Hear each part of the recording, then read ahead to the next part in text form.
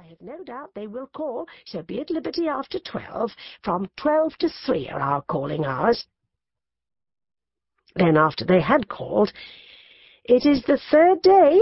I dare say your mamma has told you, my dear, never to let more than 3 days elapse between receiving a call and returning it, and also that you are never to stay longer than a quarter of an hour." But am I to look at my watch? How am I to find out when a quarter of an hour has passed? You must keep thinking about the time, my dear, and not allow yourself to forget it in conversation. As everybody had this rule in their minds, whether they received or paid a call, of course no absorbing subject was ever spoken about.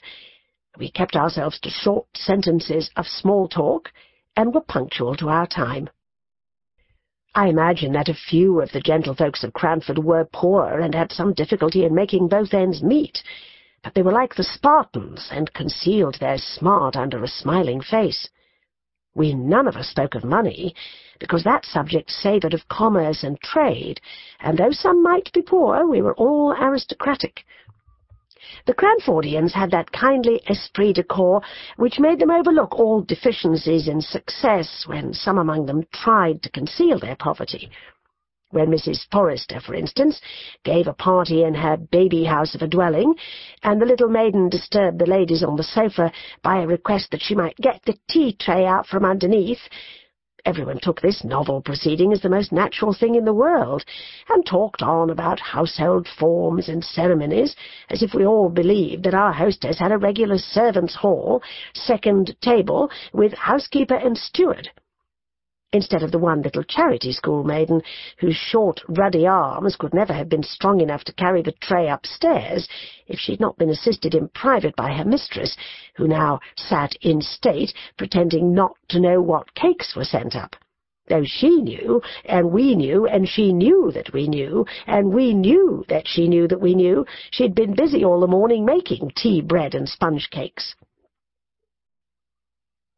There were 1 or 2 consequences arising from this general but unacknowledged poverty, and this very much acknowledged gentility, which were not amiss, and which might be introduced into many circles of society to their great improvement.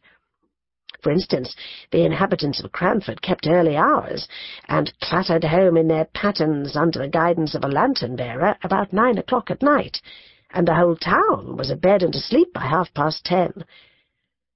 Moreover, it was considered vulgar, a tremendous word in Cranford, to give anything expensive, in the way of eatable or drinkable, at the evening entertainments. Wafer, bread and butter, and sponge biscuits were all that the Honourable Mrs. Jameson gave, and she was sister-in-law to the late Earl of Glenmire, although she did practise such elegant economy. Elegant economy! How naturally one falls back into the phraseology of Cranford. Their economy was always elegant, and money-spending always vulgar and ostentatious, a sort of sour grapeism which made us very peaceful and satisfied. I never shall forget the dismay felt when a certain Captain Brown came to live at Cranford, and openly spoke about his being poor, not in a whisper to an intimate friend, the doors and windows being previously closed, but in the public street, in a loud military voice, alleging his poverty as a reason for not taking a particular house. The ladies of Cranford were already rather moaning over the invasion of their territories by a man and a gentleman.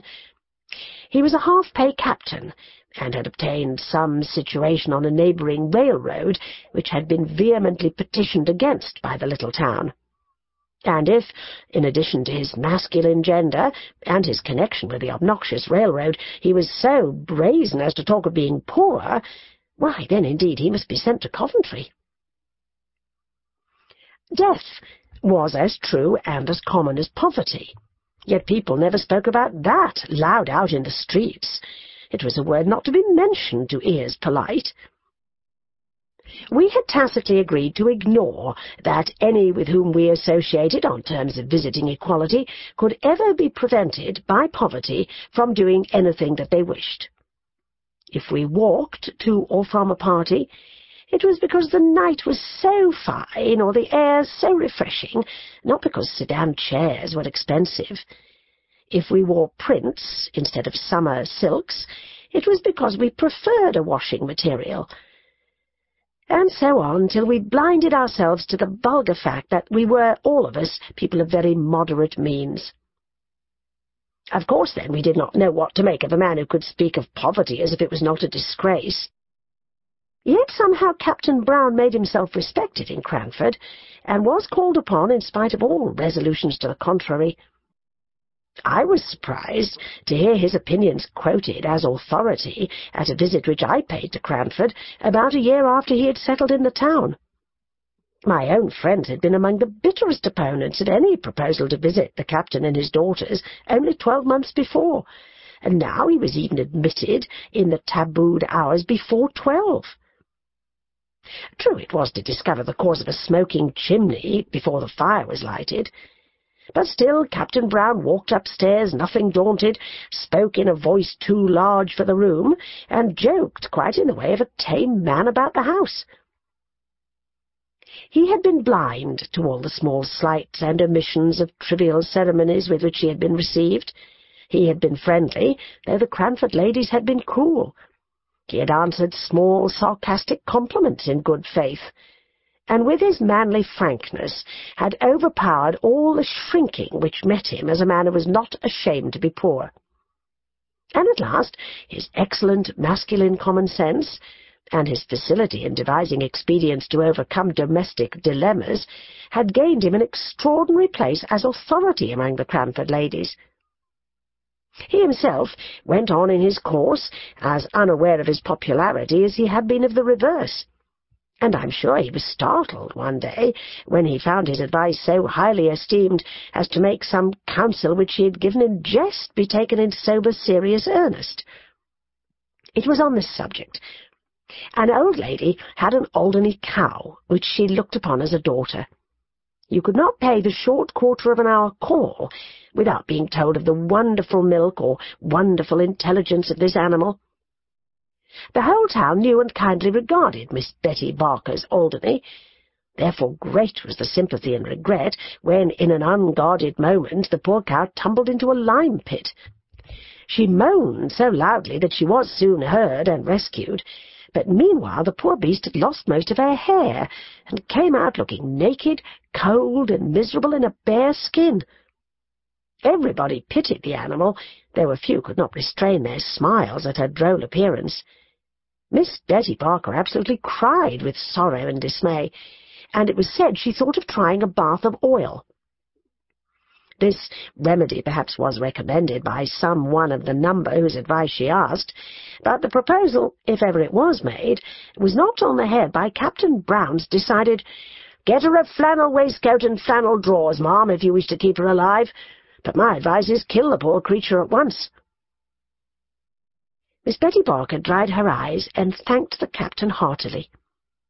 She set to work, and by all the town turned out to see the Alderney meekly going to her pasture, clad in dark grey flannel. I've watched her myself many a time. Do you ever see cows dressed in grey flannel in London? Captain Brown had taken a small house on the outskirts of the town, where he lived with his 2 daughters. He must have been upwards of 60 at the time of the first visit I paid to Cranford, after I had left it as a residence. But he had a wiry, well-trained elastic figure, a stiff military throw-back of his head, and a springing step which made him appear much younger than he was. His eldest daughter looked almost as old as himself, and betrayed the fact that his real was more than his apparent age. Miss Brown must have been 40. She had a sickly, pained, careworn expression on her face, and looked as if the gaiety of youth had long faded out of sight. Even when young, she must have been plain and hard-featured. Miss Jessie Brown was 10 years younger than her sister, and 20 shades prettier. Her face was round and dimpled.